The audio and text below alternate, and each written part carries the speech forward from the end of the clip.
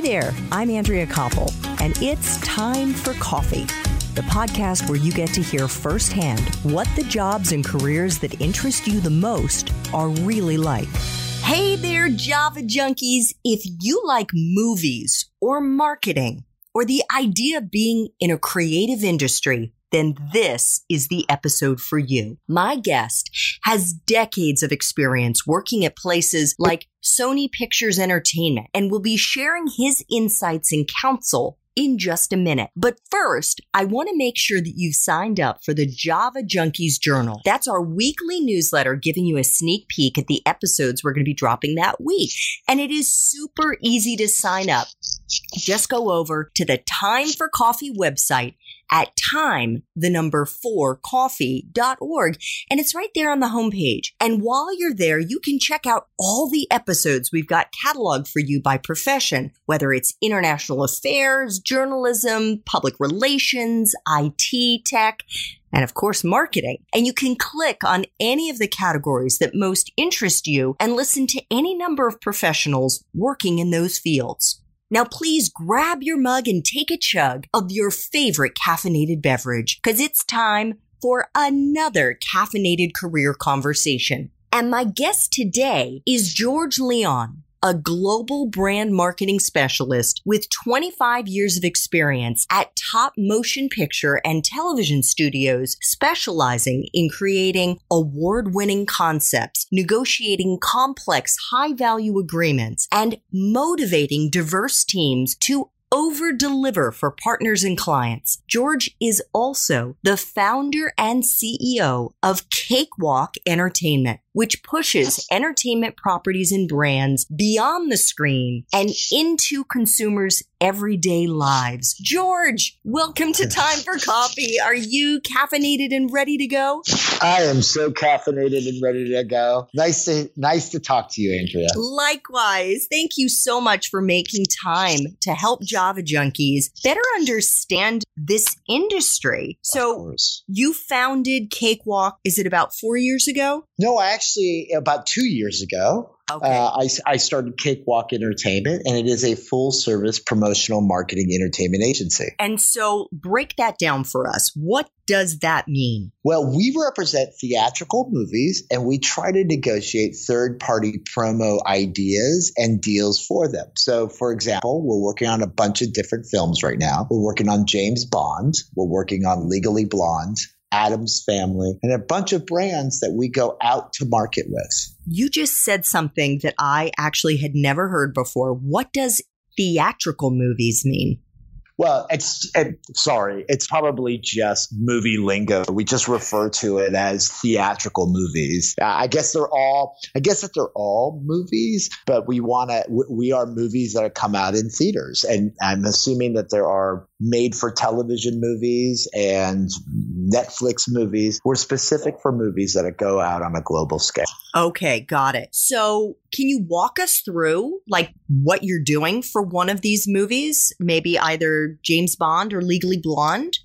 Sure. So let's talk. Can I change the conversation to Addams Family? Because we are right in the middle of Addams Family. Go for it. So Addams Family is a new animated film that comes out in Halloween of 2019. So we are currently out there talking to like-minded brand partners and brand marketers to try to convince them to help us market the theatrical movie. We're about getting our marketing message in places that we can't buy our way into. Now, I understand that you are one of the people who actually kind of pioneered this approach when you were EVP at Sony Pictures. How was it done before? Well, I think it's really – thank you for calling me a pioneer in it. The industry has been around for a long time. However, there has been kind of a shift, an evolution, if you will, about the importance of this type of marketing to opening up a global blockbuster. And a lot of that shift for us is that it used to be that you would do this type of activity for licensing and royalties and for money up front. However, we changed the industry that we were looking more for back-end marketing support than to monetize it up front. And so that really changed the industry of how people use properties out there to help promote. So when you say back end, what do you mean? I mean that I am going to give up upfront fees and really look for the marketing support when I need it during my theatrical window. So I am upfront. I could be going on and closing deals on Addams Family that I can monetize it, or I'll do the deals now for back-end marketing support. That means when my movie comes out in October of 2019, I want my partner to help market my film through their marketing channels. Each deal is different with each category. So basically what we would do, let's talk about kind of a costume manufacturer or a fast food partner, if you will. We would go in, highlight what makes our property special, and talk about the social currency of what our movie will mean and the millions of people that will go out and see our movie. So we will negotiate that and try to get a partner's marketing kind of support around our theatrical movie. Now, a deal could take place that you get a royalty, a license up front, a fee. In place of creating costumes, we will get a percentage anywhere ranging from, and this is a broad percentage, from 7% to 15% on goods that they make. On a fast food partner, we may not want to get their upfront fee, but would rather get $30 million of above the line marketing support to help launch the film. So, George, marketing is a big field. How do you think Java Junkies can figure out what aspect of marketing is the right fit for them? What are all the different categories that they could be looking at? Oh, Andrew, I think that's the perfect question because marketing is so vague and it's so sliced and diced between different disciplines. Everything from what I do, from consumer marketing to promotions to digital marketing to strategy and research to creative advertising to publicity to special events to field. So it's so broad and there are specialists across every single division. I think for somebody new who wants to be in the marketing business is really to kind of get their feet wet. And I always suggest for anybody to start to get in through a studio, through a temp service and sit on people's desks, be an assistant and move around from different disciplines until you find the right discipline that works best for you. Yeah, for sure. So how did you find the right discipline for you? Like everything else in life, I fell into it. I fell into an up and coming industry, which was licensing and merchandising. And I was working for an iconic brand, Laurel and Hardy, old black and white brand. And we were trying to do classic license deals. And one thing led on to another that you just, your pitches get broader, you meet different people, you start getting into different industries, other opportunities came up. So I started out with licensing. So that was kind of where you landed, but you probably didn't think ahead of time, oh, that's like the right fit for me. No, I was an assistant for somebody who was the head of marketing, and they were all about licensing and merchandising. And it really had the elements that I really loved, which was all about brainstorming, pitching, and selling and closing ideas. That it doesn't matter what, that's really where my strengths have always been, is trying to figure out who to talk to, who to sell it to, and how to position and sell it. And I think I could take that skill and go across different marketing disciplines, but that's what I loved and that's what I focused in on. Your enthusiasm and your passion just kind of comes through the microphone. How do you formulate your pitches? Can you could you give us an example of how you took the movie concept or maybe the finished movie and then converted that into the pitch for consumer marketing? Well, I think it's at first you read the script and you figure out what is the script telling you are the actual needs that you may need to put products in the film. And if there's an actual, if it's written into the script and there's a big need, opening up those conversations about integrating products into the film and then parlaying that into a broader conversation is one way. Or like Addams Family, you read a beloved brand that is an IP that has been around for 80 years, so you understand it, and there's a seasonality to it because it comes out in Halloween, and so that already helps you on how you approach and how you pitch. But it could be, let's say something like Legally Blonde. This will be the third film. I get a sense of what's happened in the past. I realize that there's been a big time change. People approach certain brands differently. But there is a kind of an overall female empowerment positioning of the film. And so where are the other like-minded brands out there that want to kind of connect with us in that space? So it always depends on each movie, each product, each story. So something you said again, George, it was like, no. I was like, really? So when you were saying you start often by reading the script, I was thinking you were reading the script and the movie was already done. So there is that kind of reverse engineering that's taking place where there's like a partnership between someone who is a marketing consumer products expert like you talking with the movie studio to say, hey, we could work in something for Coca-Cola here. We could work in something for Audi here. We could do this. We could do that. Correct. So we are always working at least 12 to 24 months out because that's the timeline a lot of branding, marketing, or decisions are being made. So everyone is focused on fourth quarter 2019 and first quarter 2020 at the moment. So we work with projects that we are in we work in both ways. We work with projects that we're in the script stage, that we're trying to influence the script and help offset production by getting them product. Or sometimes we do get an already baked project, theatrical movie that's done, that we'll have to see the movie and try to figure out what are those marketing messages, who are we trying to talk to, and if we're trying to target a specific demographic, who else is in that business targeting that demographic that can work with us to help promote it? Got it. Gosh, I'm just trying to figure, there are a lot of moving pieces here. Yes, I'm sorry for being all over the place, but it's a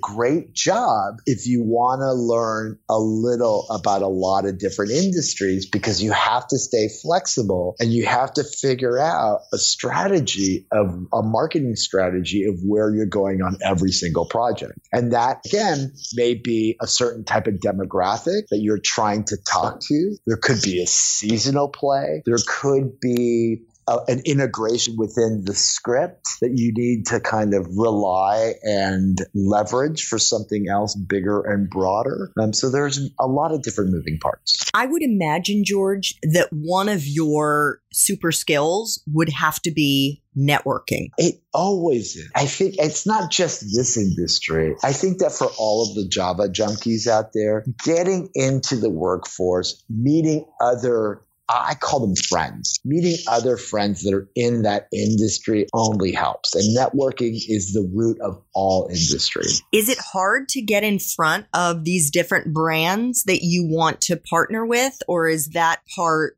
not so challenging when you say, hey, I've got Legally Blonde, I've got the Addams Family properties, and we want to talk to you? It depends on the industry. However, every single company has a like-minded marketing department that, as marketers go, we always have to be available for the next big idea. So it's not that difficult getting in front of, if it makes sense, the marketer on the other side of the table will at least listen to you. If we're speaking to the same demographic, you better believe it. Plus, we're a movie. We are social currency because we are entertainment. So people understand the value and the strength of that when it comes to marketing. You've mentioned pitching and that one of your strengths, one of your many strengths is the pitch. Can you take us into the kind of preparation and the work and the product that you are creating as you get ready to pitch? Well, once I have my strategy established and I know who I want to go after, we will create a kind of sales material deck, pitch materials, you name it. However, we will try to customize it specifically for the individual that we're pitching. So in other words, you gotta explain your vision through your pitch for the person on the other side of the table to get it. It used to be that you could rely just on the value of the IP, but now you actually have to go into a pitch with real hard numbers of why it makes sense and what it could look like. So there's a lot of kind of thought starter creation in materials going into a pitch now. So you're coming in with data. For sure. Data and visuals and expectations. And is the pitch, for those who may not be familiar with what it looks like, is it a PowerPoint? Do you bring props in? How do you kind of orchestrate it? It depends on the size and the scale of who you're pitching and how many people. It could be as simple as a PowerPoint presentation. And I have to tell you, when you are in the entertainment industry and you're representing entertainment, your pitch better be entertaining. Your pitch better move, sizzle, dance, have footage. It just better, you just have to represent very well. So, it could be as easy as kind of a high-end presentation, all the way to sometimes we have pitches where we get filmmakers and talent in the room explaining kind of vision of where we're going forward. Wow. And I would also imagine, George, that part of being a great pitch man or a great pitch woman is your ability to tell a story. Absolutely. And I said it earlier about speech class. It was one of those subjects that to me I giggled about through both high school and college of, oh, do I really need it? And now I look back and I think, wow, that's one of the best courses I took in college because it really it really taught me how to stand up in front of a room and tell a story.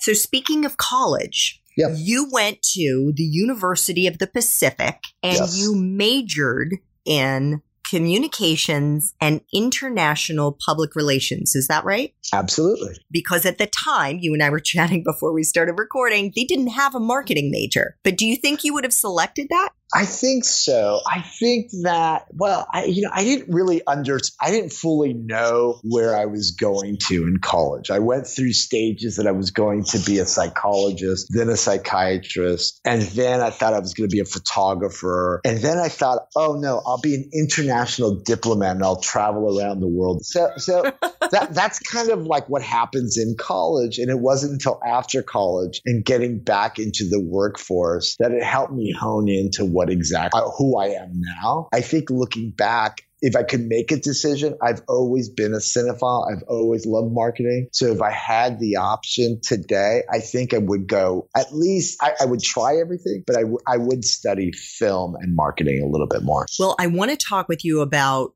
after you graduated, but while you were at the University of the Pacific, were there any extracurricular activities or clubs or internships or things that you did in college for fun outside of classes that you look back on now and say, oh, wow, I was actually honing skills that I use in my professional life? I had a great college career. I had a wonderful time and I took full advantage of the kind of social aspect of it. However, I worked full time. And now looking back, I have to say that never leaving the workforce and always having a job and that skill going hand in hand with my education is what really has made me who I am today. So what was your job? Or what were your jobs? Oh, I had a lot of different jobs. One of the jobs that have helped me the most was I was a hardcore bill collector for an ambulance company that I had to cold call individuals who didn't have insurance and have them pay their ambulance bill or figure out a way of paying it through payment plans. And honestly, that is you can't pay for that kind of experience or that kind of education now, only because every time I cold call marketers all the time. And I feel that if I could ask people to pay their ambulance bill, I can definitely ask them to be a marketing partner on. You've got a very like gravelly voice, like kind of, tough guy voice that must have like helped you.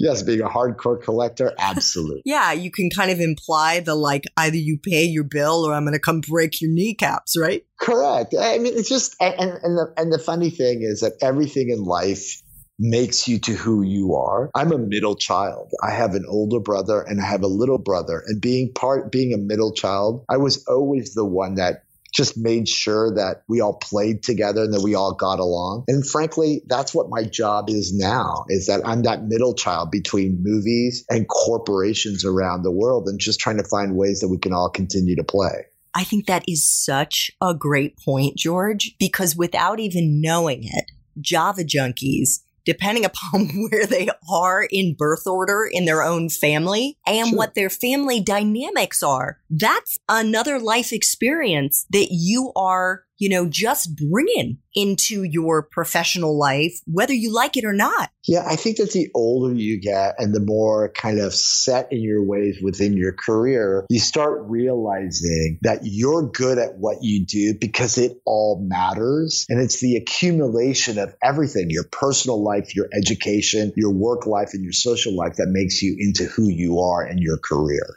I so agree with you. And I have to tell you, George, very little in my life was something I had planned to do. Right. I had all kinds of shit come up that was unexpected, where I was thrown curveballs and I had to pivot, and I pivoted and I pivoted. And I hope Java junkies just take that in, because it really, life unfolds. It's super hard to plan it all out, and that's okay. And you will land in a good place. You really will. Yeah, it's hard to understand that perspective when you're in it, but when you've lived a little bit longer, you've come to that realization. Yeah, that's one of the advantages of gray hair. Yes, absolutely. So, George, when you graduated from the University of the Pacific, what was your first job and how did you get it? Let's see. My first job right out of college was I was a medical and legal interpreter, bilingual interpreter between Spanish and English here in Los Angeles. And I got it because my high school best friends had an interpreting agency. So I right out of college, I just got into it. Nice. And so how did you get your first job in marketing? So right after my interpreting job, which, by the way, helps when you have to speak a foreign language in front of strangers and help communicate between the two, has helped me now today. So afterwards, I didn't know what I wanted to do next, and I knew it was a numbers game. And so I sent my resume to absolutely every single classified ad in the newspaper. That's how you used to find jobs. I know. Either your friends or through a connection, or you looked up all the different career opportunities in the newspaper. And I knew it was a numbers game, and I was working at Kinko's part-time as well. So I printed out, 3,000 resumes. Oh my God. And I used sorry Kinko's, but I used their meter and sent out my resume to absolutely every single classified section. And I landed an assistant job within the entertainment industry. So that was just by chance. Yeah. But I mean, so how many resumes did you send out? Oh, well over 2,000. And out of all of those 2,000, I think I got, 8, 9, 10 interesting kind of responses. I'm sure it's similar today within the digital and social space of Indeed, because they get thousands of resumes and you get very little feedback. I'm sure it's the same ratio. Wow. So you had that first job. Yep. And can you give us a sense of what you were doing? And did you just do what was required, George? Or did you do more than what was required? No, I mean, all of a sudden I was working for Lauren Hardy and the gentleman that owned Bozo the Clown. So I was young. I was new to the licensing and merchandising business. And it's just, there was just something that I figured this could be my next career. And I liked licensing and merchandising. And they traveled me for the very first time. I went to New York and did a trade show, and I got to sell. And I thought, aha, I get to be an international diplomat and I just have this company pay for me to travel around and do all these sales. And just one thing led to another, and I was good at it. And, from there, I moved on to another property. I moved to work with Jim Carrey on a movie called Ace Ventura. And then from Ace Ventura, I had an opportunity to work in the kids television business, and I did Power Rangers. Oh, wow. Early on in the 90s, and we did Fox Kids and did a bunch of kid programming. Then I got into the theatrical movie side.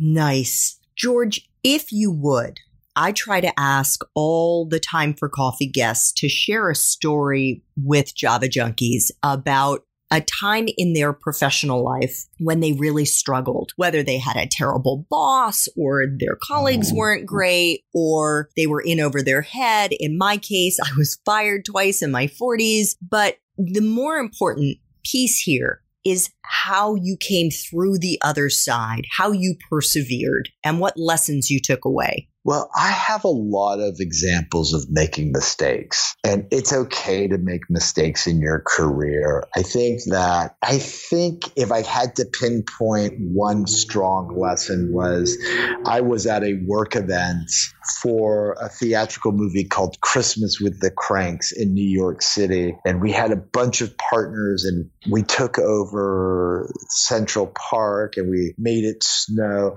And I partied too much. I was having such a great time that I was with my friends. I just drank too much and I partied too much. And it got noticed in the paper and there was a story about it. And my bosses literally had to pull me over the next day and asked and were concerned, was I taking this too serious and was I okay? My bosses did exactly what a boss should do. They were concerned for me. And literally it woke me up that I decided that all fun and games, I could enjoy it as much as everybody else, but I've got to be extremely careful and extremely responsible that I'm there to work and not always just to have fun. And it really woke me up. Yep. I've been there. Yeah. I've been there. Let me tell you. I think it's a mistake that a lot of people can understand, and it happens to a lot of people. Mine it happened to me, and part of it was a joke because it got in the paper because it was so much fun. And you want to be known for the good of it, not because you're a partier. Exactly. Yeah. That's a great lesson. So final Time for Coffee question, George. If you could go back to college and do it all over again, but based on the wisdom that you have now, what advice would you give yourself? I would get in and out fast. I would focus on what I really like, continue to enjoy it.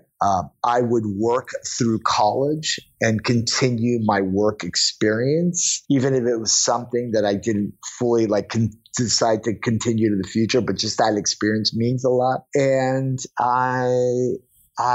that's what I would do. I would get in and out fast and I would stay working. I would not take the 4 to 8 years and not work and then come into a workforce and have no experience whatsoever or not even know what I'm good at. I think that is such great advice and something that I'm guessing those Java junkies who may not have to work while they're in school to have their spending money or to help pay for college may not be thinking about as something that they could be doing that's actually going to help them in their profession. Yes. Yeah, I always care more about what kind of work that you've done versus what school you came from. Really? 100%.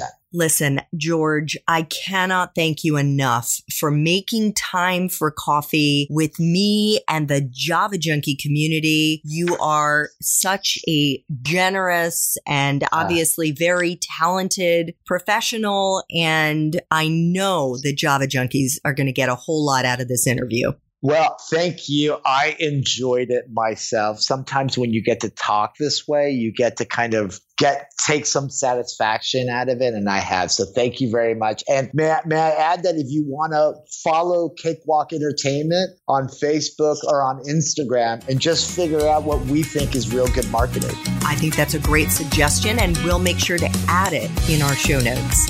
Fantastic. Thanks so much for listening to Time for Coffee, where the professionals in the jobs that most interest you always have time to grab coffee 24/7, no matter where you live. I have one quick favor to ask you. Remember to rate, review, and subscribe to Time for Coffee. Thanks so much.